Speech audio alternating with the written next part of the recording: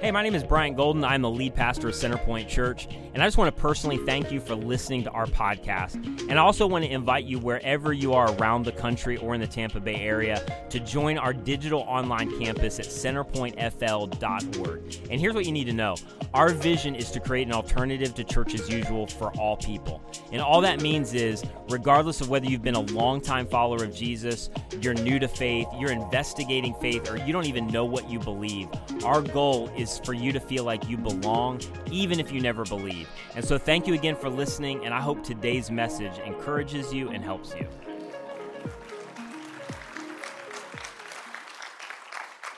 All right, it's always going to be good when you guys start out that way.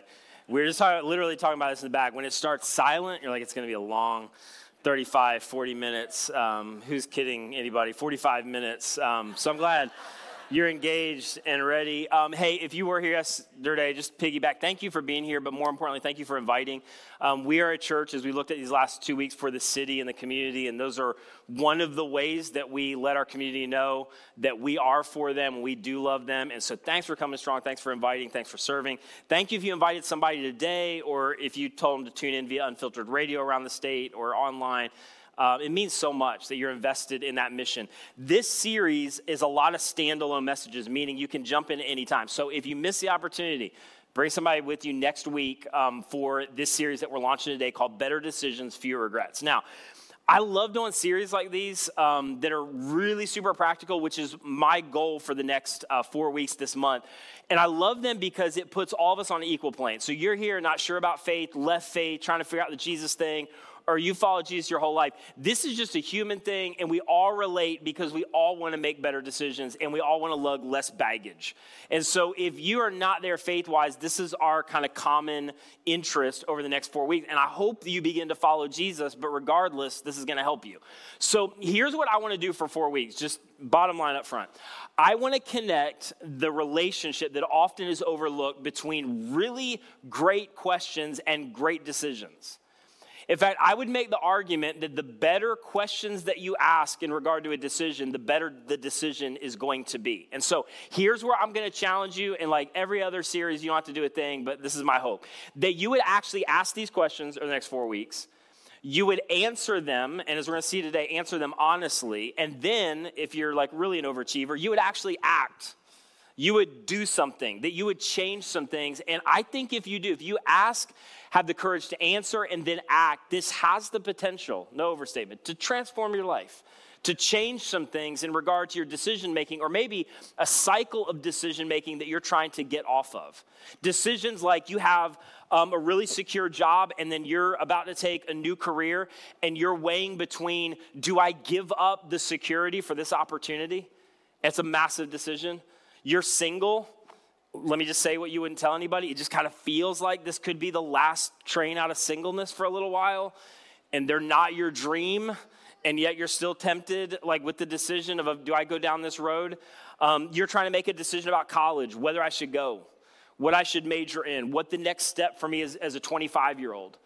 And if you've been there before, those are some of the decisions that honestly, they feel so big, they can overwhelm you and even paralyze you.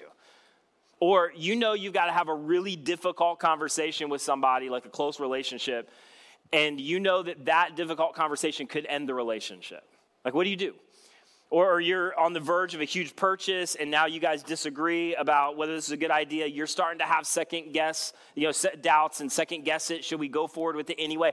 But all of those big decisions, kids, life, education, relationship, you're being pressured to go further, faster in that one area, and you're not really there yet, but you're so tempted to give in to the pressure of that friend or your spouse or your girlfriend or whatever it is. So, what do you do? And here's the kind of terrifying thing about all of that. Is those are the decisions a lot of times when other people tell their stories that end up being the defining moments of their stories. You know what I'm talking about? Well, then I was going along, and then I did this, and then everything changed for me. But the problem is, in the moment, you don't always know that. And then in retrospect, you're looking back, and you start to say stuff like, man, what if I hadn't done that in a positive light? Or what if I had done that? How could my life or relationships maybe be different? Or on the other side, man, if I could only go back and redecide that, if I could only go back and kind of, tell myself the truth or reevaluate that decision. But here's what I think all of us can agree on at some level. Our decisions at some level make up our life, and our decisions determine the direction and the quality of our life. Your life is a sum total of your decisions. Now, some of you will push back on that, and I get it, because you've experienced some trauma or some baggage because of other people's decisions that have hurt you. And so you're like, whoa, I'm where I am because of what they did. But I would just tell you this, and maybe in large part you are, but your responses had a lot to do with where your life went, with the quality of your life, because even your responses to other people's dysfunction are decisions. And those decisions or those responses really have a lot to say about how you recover or how you move on as a result of what they did to you. So I think for all of us at some level, the direction and the quality of your life is determined by the decisions that you make. And the problem is when you're on the verge of a decision, and let's be honest, you make a lot of decisions. This is what nobody tells you, that you're about 60% sure on. I think maybe all the what God told me, I always get nervous about those people. I am sketchy at best about what God told me or God said. I'm shooting for 65%. So there's all of those things, but you get to those decisions and you don't really know what hangs in the balance all the time. Sometimes, and this is what can keep you up at night, it's a decade later till the decision is catching up with you. In some cases, you guys know this, you make a decision that's multi-generational. It's impacting you. It ends up impacting other people around you. It ends up impacting people coming behind you. That's how big a deal our decisions are. And I think we could all agree on this. Your decisions are going to impact other people besides you. You are not the only person impacted by the decisions that you make around your life. In fact, you're not the only person impacted by the regrets from your decision. There is a ripple effect, and it's going to influence, it's going to impact other people. It's not just localized to you. You can't just put it in a vacuum. Those decisions impact a lot of people besides just you. It's why the writer of Proverbs wrote this really insightful verse in Proverbs 27:12 that gives direction for all of us. Now, I'm going to tell you this verse in a second. I also am going to tell you this was a verse that my wife and I included into our wedding. When I read the verse, you're going to be like, that's the weirdest wedding verse I have ever heard in my life. But here's what the writer of Proverbs said. Maybe the wisest man in the world didn't take any of his advice, but it's still worth repeating and looking at. He says this: the prudent see danger and take refuge, meaning prudent, wise. The prudent see what's coming and don't live as if today is all that there is. They're looking at the outcomes, not just of the immediate, they're looking at the outcomes of the ultimate. And they recognize, this is what wise people recognize that sometimes we forget, that what they do today in the present eventually is going to be their past and it's going to influence their future.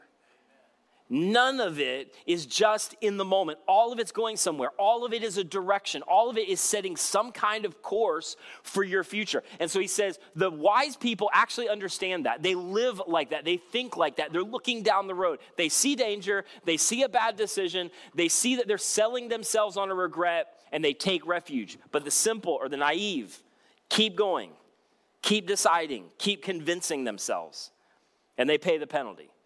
Which I think everybody at our wedding was wondering if there was some kind of hidden message behind this, if it was an arranged marriage. But it's just such an important verse to understand, because here's what the second half of that verse means. The naive, basically. The naive gives in to kind of the, what I would call amateur sales pitch in our own minds. And all of you have that person.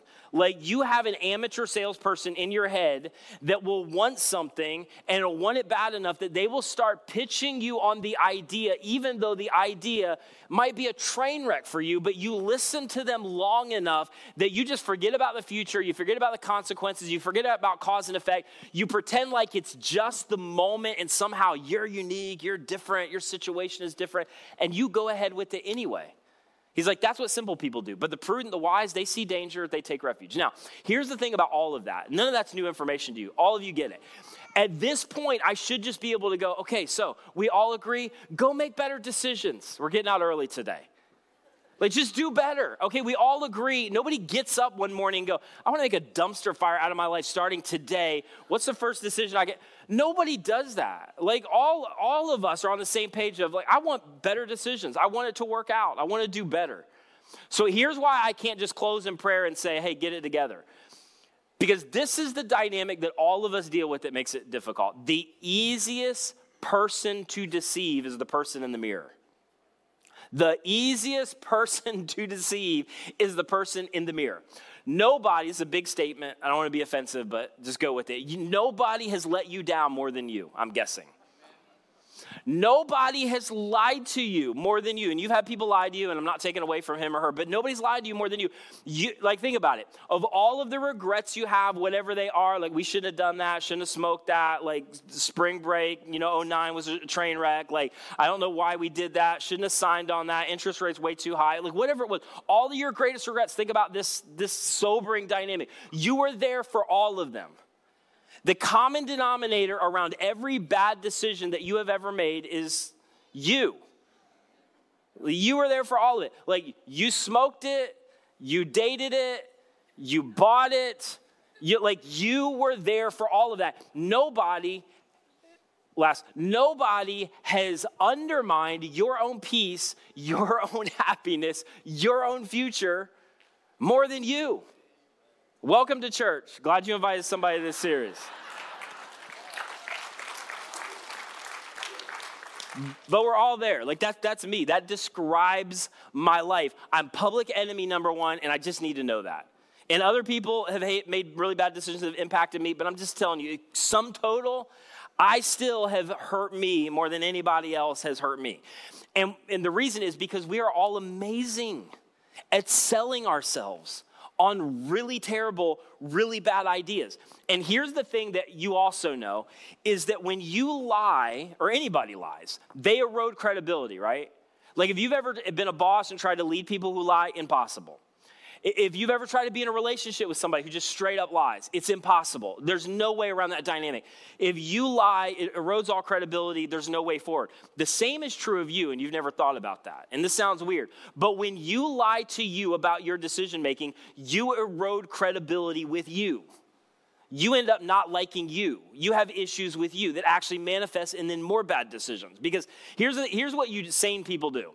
When sane people tell a lie outside of themselves, what I'm trying to say, what do they do internally? They justify. Well, here's the reason, and if anybody knew them or the situation, or again, we always do this. This is unique, this is different, I'm different, and we justify. Justification literally is kind of just a lie. That's all it is. We're justifying a lie most of the time. But sane people want to appease their conscience and want to be okay with them, which is why they do that, because they know when you lie to you enough times, you erode your credibility with you that sets you up for more bad decisions, and then you will believe your truth mixed in with the lie and tell that narrative long enough to where, this is the other crazy thing about human nature, what happens? You believe it. Over time, you tell yourself, and there's some truth in there, so it's easy to sell yourself on it. You start to believe your reasons for why you are doing or why you did what you did. And so you get to the place where you can convince yourself of pretty much anything if you want it. Any bad decision if you want it enough. So here's what my AA or NA friends have mentioned multiple times, and I'm sure you've heard this before, but this is true. The only way forward in terms of avoiding regret, unwinding maybe from some of your past regret, making progress for the future is this: rigorous honesty.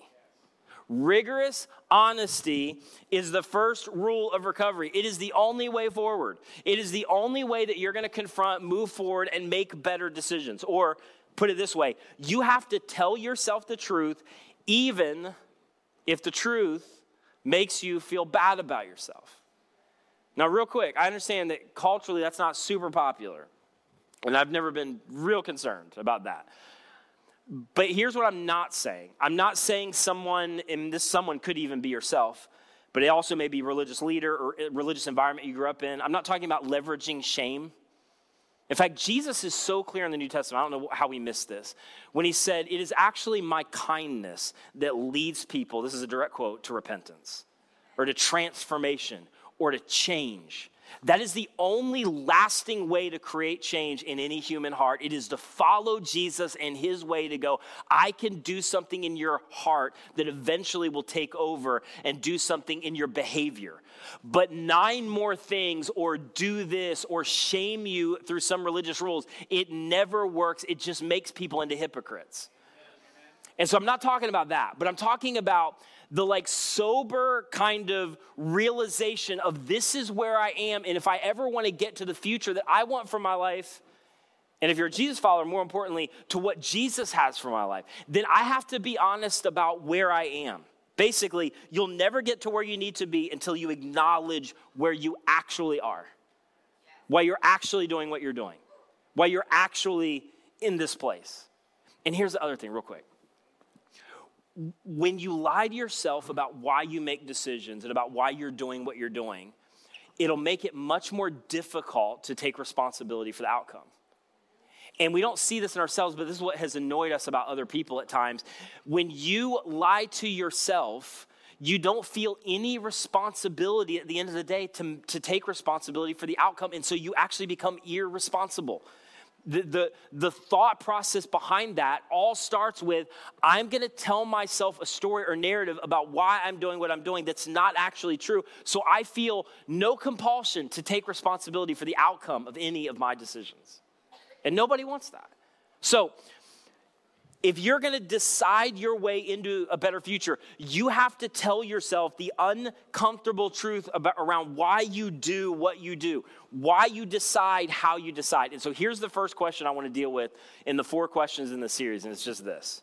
On the verge of a decision, you're in the middle of a decision, you're anticipating a decision. This is the question. Am I being completely honest with me? Are you being completely honest with you? Now, you can lie to everybody else. I don't suggest that. That's another series. We'll call it Don't Lie. But even if you lie to everybody else, that's not where I'm. You owe it to you not to lie to you. That's all I want you to worry about today. Keep telling everybody else lies. I'm not justifying it. I'm just saying we got to take one thing at a time. You at least owe it to you not to lie to you. But here's where I'd add a word to the question, because here's what I know happens. I ask you that question, you're still lying. I'm still lying. I'm compelled to give reasons that aren't reasons. So here's the second part of the question. Am I being completely honest with myself, really? So ask it one time, am I being honest with myself? All of those answers were a lie. Ask it again. Am I being completely honest with myself, really? And here's why you need to add really to the question. Because when you get set on something and the emotion starts to take over, and your heart starts to move you in that direction, and there's passion, and you want it, and you can find all kinds of reasons, and you're good at talking, so you can convince everybody of your side. When you get to that place, you naturally start giving yourselves reasons that are not actually reasons. And then you do it long enough, because there's a little truth, little lie, you start to believe the narrative, you believe the lie, and you start to actually think you are deciding this because of these reasons, and in your heart of hearts, you know those are not the reasons you're doing it. That's not why you decided this. That's not why you said yes. Oh, it's no payments for 36 months, but I deserve it, and here's all the reasons. Or I swear we can fit a car seat in the back of that sports car. The kids are going to love it one day. They're only 6 months now, but give them another 15 years. They're going to love this car as much as I do. Like all the things like, oh, I can quit anytime I want, but I just need this. I mean, whatever it is. You start believing a lie and believing reasons that aren't really reasons, and then you know what happens. You get to the other side of the decision. Sometimes a week later, sometimes a decade later. And you say, what was I thinking? And you weren't. I wasn't. I was selling. I was convincing myself of something. Because when my heart starts to want something, when I start to feel the emotion and feel the passion, it is so easy to get so far down the road, it almost feels like you can't turn back. And here's what all of us are after, whether we realize it or not. A lot of times we want happiness. And so in the moment we think that thing's going to make us happy. But just real quick side note, you know this, but I'm just, again, going to say what you know. All of us have experiences that what made us happy in one season, that exact same thing made us unhappy in another season. Which means, once again, you can't be trusted. I can't be trusted. They'll get the happier as we go. We come back for week 2. We can't trust ourselves because we'll sell ourselves on anything. And isn't it crazy in terms of the whole happiness quest? There's certain people that got married and divorced for the exact same reason. If you were to boil it down. They started in addiction and they quit in addiction for the exact same reasons. Because what we think is going to make us happy one day doesn't make us happy the next day. And so I just want to say this, and this is kind of just side note, but it's important. If you start to sell yourself on any decision or any idea, you should immediately hit pause. That is a red flag. It's potentially leading you in a direction you don't want to go. If you find yourself selling, it means you may be trying to convince yourself of a decision that might actually undermine your future. Or I put it this way. We rarely have to sell ourselves on good ideas. Not always, but if it's a good idea, it's a good idea. The areas where you have regret, I'm guessing, the areas where I have regret, I can look back and there's something in me that knew. And the moment I started selling and listening to the amateur sales pitch in my mind, and but I think it's going to be okay and I'm different, is the moment that I started moving in a direction I didn't want to go. You rarely have to sell yourselves on good ideas. And so with all of that, what is crazy to me is there is so much incredible insight around what I just said 2,500 years ago, which is why I love the Bible, by a guy that was court advisor turned prophet that was in this incredible, crazy kind of circumstance and context. And he wrote about what I just said and gave an extraordinary observation and then explanation about every human heart and about why we decide what we decide. And I just want to look at one verse because it's so important. I want to make sure I explain it well enough, and then we'll move on. But here's where the context picks up, because this is really what makes this verse, I think, most powerful. Jeremiah was the court advisor turned prophet. Prophet in 600 BC was basically a spokesman for God. I'm setting you up as prophet. You're going to speak to the people on my behalf. And specifically, Jeremiah would speak to the nation of Israel, which was kind of God's chosen people, which just meant God made a covenant with them for a specific time in history that eventually would expire. And that covenant would be to show off to the world what it's like to have a relationship with God, or Yahweh as they described him. And so God wanted them to obey him, to follow him, and as they did, it would go well for them, and ultimately would show off to the world, this is what the one true God is about. This is what he's like. And so Jeremiah was that guy to constantly warn the kings and help kind of prod them and move them in the right direction. And the issue was they never listened. So Jeremiah would come, he would do his thing. Hey, God said this. They're like, that's great advice, not going to do any of it. And so Jeremiah would just keep warning. And then eventually in around 605 BC, Nebuchadnezzar, the most powerful man in the world at the time, Nebuchadnezzar, who was leader of Babylon, decides to go into Egypt, conquer Egypt. Then he goes into Israel, Judea, and conquers Judea. And he takes the current king of Israel and replaces him with a guy by the name of King Jehoiakim. And then Nebuchadnezzar gives very specific and detailed instructions to King Jehoiakim. Just so you know, you've got the title, you have no authority. You have no power. I'm Nebuchadnezzar. Nobody's going to defeat me. Basically, you're going to be a vassal king. You're going to pay me tribute. I have final say. Do not step out of line and do not think that you can do anything outside of my purview. Go. So Jehoiakim was like, yeah, I hear that. And then in like a minute, he decides to like bring together some kind of rebellion with the bright idea that he's going to overthrow Nebuchadnezzar in Babylon. And so Jeremiah comes in again to another Israel king to say, hey, this is a bad idea. Number one, it's Nebuchadnezzar. I don't know if you know about this guy, but he collects kings as a hobby, which Nebuchadnezzar did. I mean, that was kind of his whole goal. I'm going to collect kings. I'm going to capture nations. Your army is outnumbered about 500 to 1. There's that. And even if that weren't enough, that's not even the real issue. God has made a covenant with Israel. It's a big deal. And so you guys have stepped outside of that. You've disobeyed God. You've tried to do things on your own. And it's not going to go well for you. God has given you a very specific instruction about what you're to do. And if you follow him, he's going to do something extraordinary through the nation of Israel. But you haven't followed him at all. So Jehoiakim, don't do this. Jehoiakim's like, I hear you. And then he goes and leads a rebellion against Nebuchadnezzar. And he gets crushed. And so Nebuchadnezzar comes back in. And he removes Jehoiakim. And he names a new king. King Zedekiah goes through the same speech. Hey, Zedekiah, just so you know, you're a vassal king. You have no authority. I'm in charge. There is a litany of kings that has not gone well for them. Do not step out of line. Do what I say. Are we clear? Zedekiah's like, gotcha. Nebuchadnezzar leaves. And Zedekiah's like, you know what is a really good idea? Despite the fact that this hasn't worked about 17 times, I'm going to be different. I'm unique. I'm smarter. I'm going to go to the king of Egypt because all we need is an alliance. And if I go to the king of Egypt, we're going to band together. We'll defeat Nebuchadnezzar. So Jeremiah hears again, comes into King Zedekiah and is like, are you stupid? Like, are you seriously, he didn't say that, but are you seriously considering this again after all that's happened in all the ways that it's gone wrong for other kings?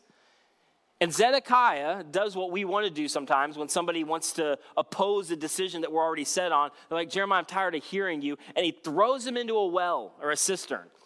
And then you should read the story for yourself, which is part of my goal, is to inspire you to read the Bible. I don't have time to read all these verses, but they throw Jeremiah in. It's a hilarious part of the story because Jeremiah just keeps preaching and just keeps warning in the bottom of a well, like, it's not going to go well for you, I'm telling you. So the whole time. And so finally, like, throw him in prison. We don't even hear from him. And Zedekiah goes in with the king of Babylon, tries to overthrow Nebuchadnezzar. It doesn't go well. He gets beat down. In fact, this is kind of out of an episode of Ozark. They take Zedekiah, kill his family, make him watch, and then they pluck out his eyes. And Jeremiah's like, I told you, you shouldn't have done that. And Jeremiah, this is the context, watches king after king after king after king convince themselves of dumb decisions and then deceive themselves with reasons around why it's going to work. So Jeremiah, with that being the context, sits down and he kind of gives this to the nation of Israel, but he gives it to all of us, to broader humanity, this incredible observation and this incredible explanation. He says this in Jeremiah 17:9. The heart is deceitful above all things. And you should just know that. You're like, well, my mom said that was pretty good. Your mom lied. I'm just like, no, you're a good kid. But listen, this is everybody. Like, nobody's immune from this. The heart is deceitful above all things. And he uses deceit, not dishonesty, for a reason. Because a lot of us we can kind of spot a dishonest person a million miles away. Like, you just can't ever trust them. They're always telling a lie. It's always shady. But deceit is much different. Deceit is difficult to detect because there's just enough truth in there that it can bait you into believing it. And over time, you start to convince yourself that that's actually the truth. So here's what Jeremiah is saying in regard to decision making. It means on the verge of any decision, you should just know this about you. You have an endless capacity. I have an endless capacity to deceive myself. You have an endless capacity to deceive yourself. You will want something, you'll feel it, you'll think it'll make you happy, and then you will go find reasons to support the decision, even if it's not the actual reasons. And the problem is you're convincing. Your heart is dangerous because it doesn't just lie to you. Your own heart that should want the best for you, my own heart that should want the best for my future, deceives me. So he's like, your heart's deceitful above all things. And then if that wasn't enough, and beyond cure. Jeremiah's like, you can't fix it. You cannot cure it. You can't, this is really important because I think this is the way we think. I'm educated, I'm mature, I'm spiritual. None of that matters. This is the one area where it's just everybody's on an equal plane. You're not going to educate your way beyond it. You're not going to read your way beyond it. You're not going to enlighten your way beyond it. You're not going to pray your way beyond it. I don't care how spiritual you are. Amazing. Golf clap for you. You are not going to be spiritual enough to move beyond it. This is a human condition that is permanently broken this side of heaven. And Jeremiah's like, if you're not proactive and aware, it's going to lead you in a direction that you don't want to go. And then again, if that isn't enough, he just gives us one more right punch to end the verse. The heart is deceitful above all things and beyond cure. And then a rhetorical question, who in the world can understand it? Good question. Not me. Not you. Not Jeremiah. Basically, this is the dynamic where you make a decision where in some cases you were so sure in the moment it was the right decision and get on the other side and go, I don't understand why I decided what I decided. Like, well, how could you not know it was you? You made the decision. But we get in the moment, we give ourselves reasons, we lie to ourselves, and then we get to the other side to go, how in the world could I have done that? What was I thinking? How could I have been so dumb? Jeremiah's like, that's the posture of every human heart. And listen, nobody's immune. It's why you watch really wealthy people, and for some reason you think that wealth should come some form of intelligence or wisdom. You watch wealthy people or high IQ people make absolutely dumb decisions, right? Because Jeremiah's like, nobody is immune from this. Your heart is deceitful above all things and desperately wicked. It's beyond cure. Who can understand it? It's why you do things that you would never advise somebody else to do, because the hardest person in the world to lead is the person in the mirror. The hardest person for you to control is the person in the mirror. The hardest person for you to lead in the direction that actually is going to be best for your future is actually the person in the mirror. And I'm just telling you, and unless you force them to tell you the truth, they will not tell you the truth.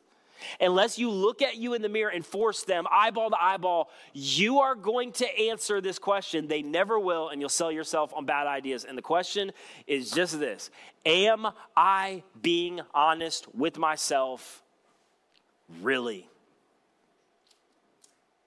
Legit reason. Why am I actually considering this? Why am I actually doing this? Why did I actually do that? And here's what I know.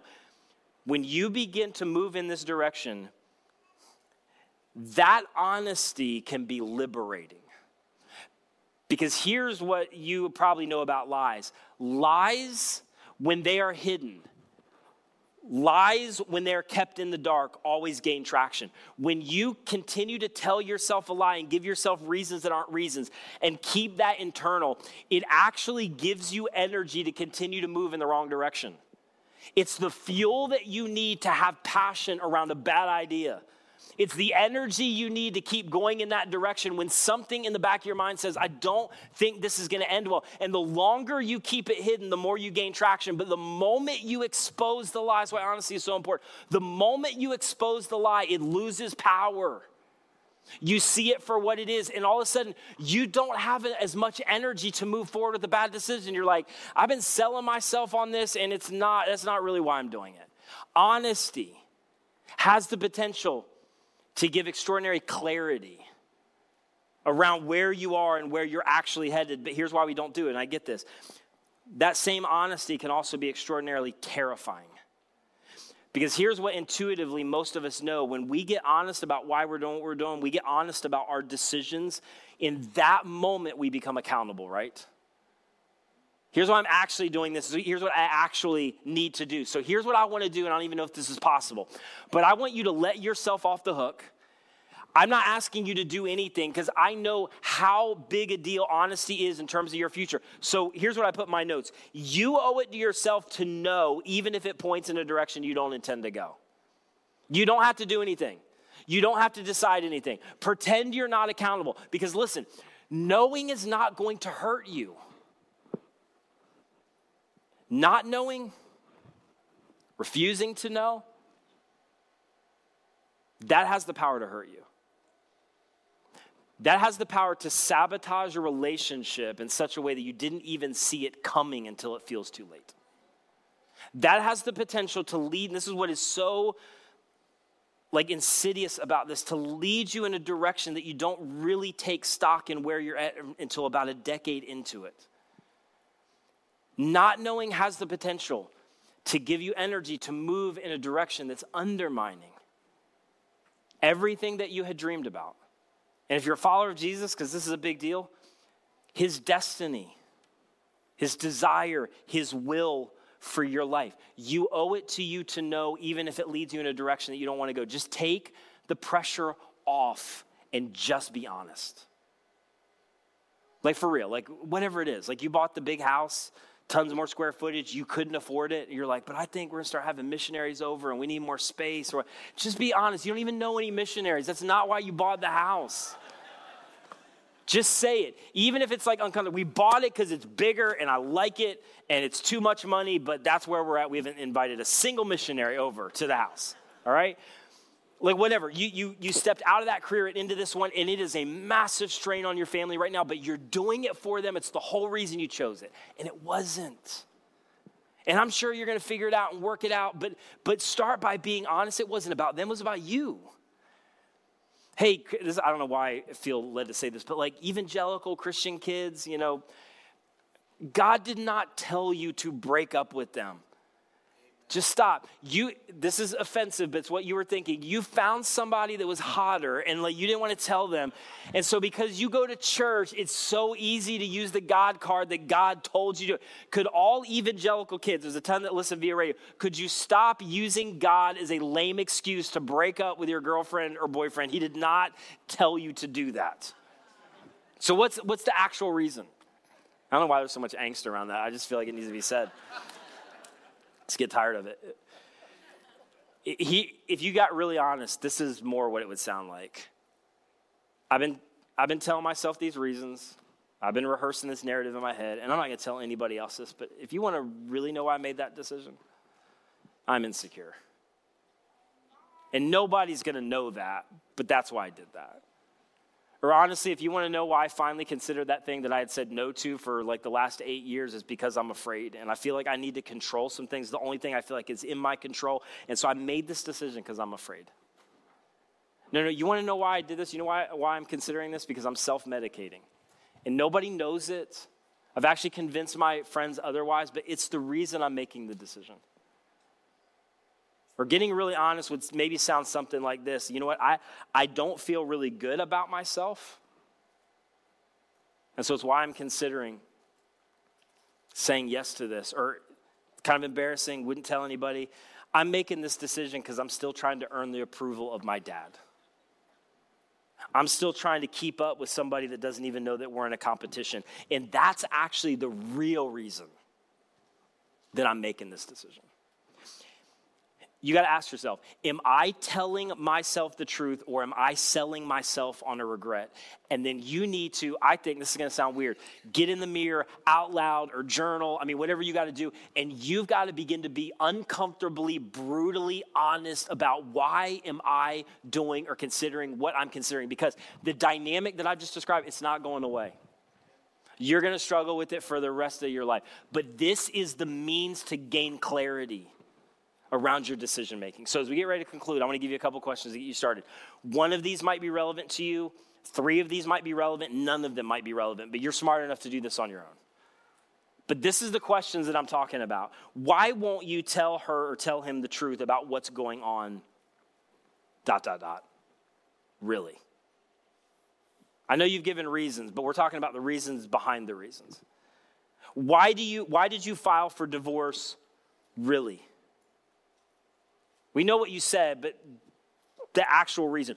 Why are you taking this job? Really? Why are you quitting your job? Really? Like legit reason, the actual reason that nobody maybe even knows about. What's the real reason that you've moved in, or the real reason that you don't call your kids, your mom, your dad, your brother, your sister? Now, you don't have to do anything, but what's actually going on? The real reason I won't help my parents is, why are you, because man, we are so prone to this, and then it manifests itself in 14 Amazon boxes on our doorstep before we know what we bought. Why are you buying that? Really? And you don't even remember that you bought that. Why will you not get help? Really? And you've got reasons, and that sounds legit. Yeah, I get all of that. But you know those aren't the reasons. Why do you continue to go out with him or her? Really? So whatever the question is for you, but here's what I promise you, and you can kind of sense this already. It's brutal. It's terrifying. Sometimes I just don't want to know. I'm good. But I'm telling you, if you have the courage to ask it and answer it honestly, it is also liberating and clarifying. Because here's what is taught all throughout the New Testament. When you see yourself in light of reality, you become in that moment a candidate for God's amazing grace, no matter how dumb your decisions have been in the past. But here's the only prerequisite, and you need to know this, and this is so liberating. Jesus invited us to follow, and his invitation was not clean it up, get it better, undo your past, see things all the way that I see them, believe all the right stuff. This was the simple but hard invitation of Jesus. If you want to follow me, if you want to surrender to me, here is the prerequisite. This is all it takes. I want you to come to me with honesty and with humility. This verse, humble yourselves under the mighty hand of God, and in the right time or the right season, God will lift you up. God will lift you out. The only thing he desires, because nobody has any ability to get it right. Jeremiah 17:9 applies to every single person in this room or everybody who's listening and watching. All of us are in a place where our hearts are deceitful and desperately wicked, and we need help. And so Jesus says, the moment you humble yourself, the moment you are honest with yourself, that humility, that honesty invites God's activity. I get you can't do it on your own. I understand you already screwed it up. I understand that there's some past and there's some baggage that you're trying to unwind from. Welcome to the story of humanity. It's why you needed a Savior who came. And now all I'm asking from you, Jesus would say, would you come to me honest about where you actually are? And would you come to me with humility that you need help and you can't do it on your own and you can deceive yourself into anything? And the moment you do, it is like opening the door and inviting God's activity into your life, into your decision-making, and into your future. And when you do that, when you get honest, you might experience a verse that you've heard 1,000 times in a different way than you've ever heard it before, a verse that is generally misapplied every time that it's taught. But you will know the truth. And you'll know the truth about you. And that truth will liberate you. That truth will set you free. So here's what I want to ask you, and I want you to decide as we just launched this series, to just look you in the mirror and determine, I will not lie to myself even if the truth makes me feel bad about myself. I'm going to confront it. I'm going to face it down. I'm going to be honest. And it's going to be tough initially. But on the other side of that is freedom and liberation. Because you're not getting away from Jeremiah 17:9, but you get the ability to choose. I get the ability to choose that I'm going to see danger. I'm going to see the future. And I'm going to take refuge. And I'm going to avoid some of the avoidable regret that life offers. And the moment you get honest, the moment you surrender yourself with humility, you invite God's activity to transform your life. And don't be confused. At the end of the day, great decisions, they're great. Following Jesus is the epicenter of what God has for your life. And we've said this so many times, but I'm going to end with this again. Following Jesus is just better.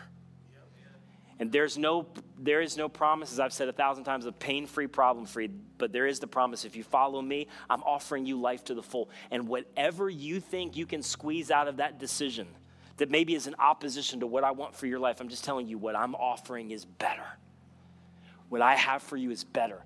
Because on the other side of the painful truth, I'm going to meet you with the full measure of my grace.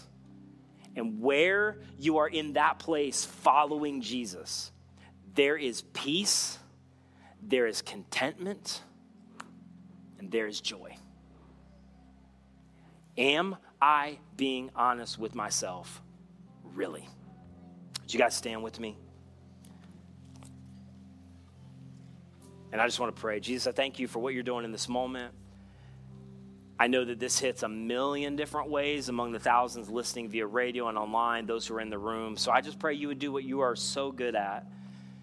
And you would be specific to speak to our own hearts about how this is relevant to us. And I just pray that we wouldn't get too far down the road around what this means. I know for some, immediate anxiety rises to the surface around a decision. But I just pray that we'd start with this invitation, just be honest.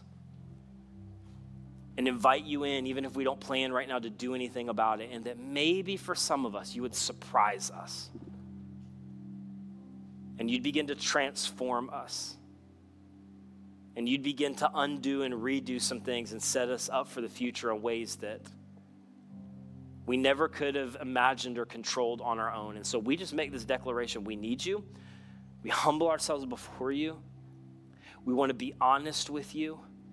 And in that declaration of honesty and humility, God, we are asking for your activity, your presence, your power. We pray this in Jesus' name. Amen.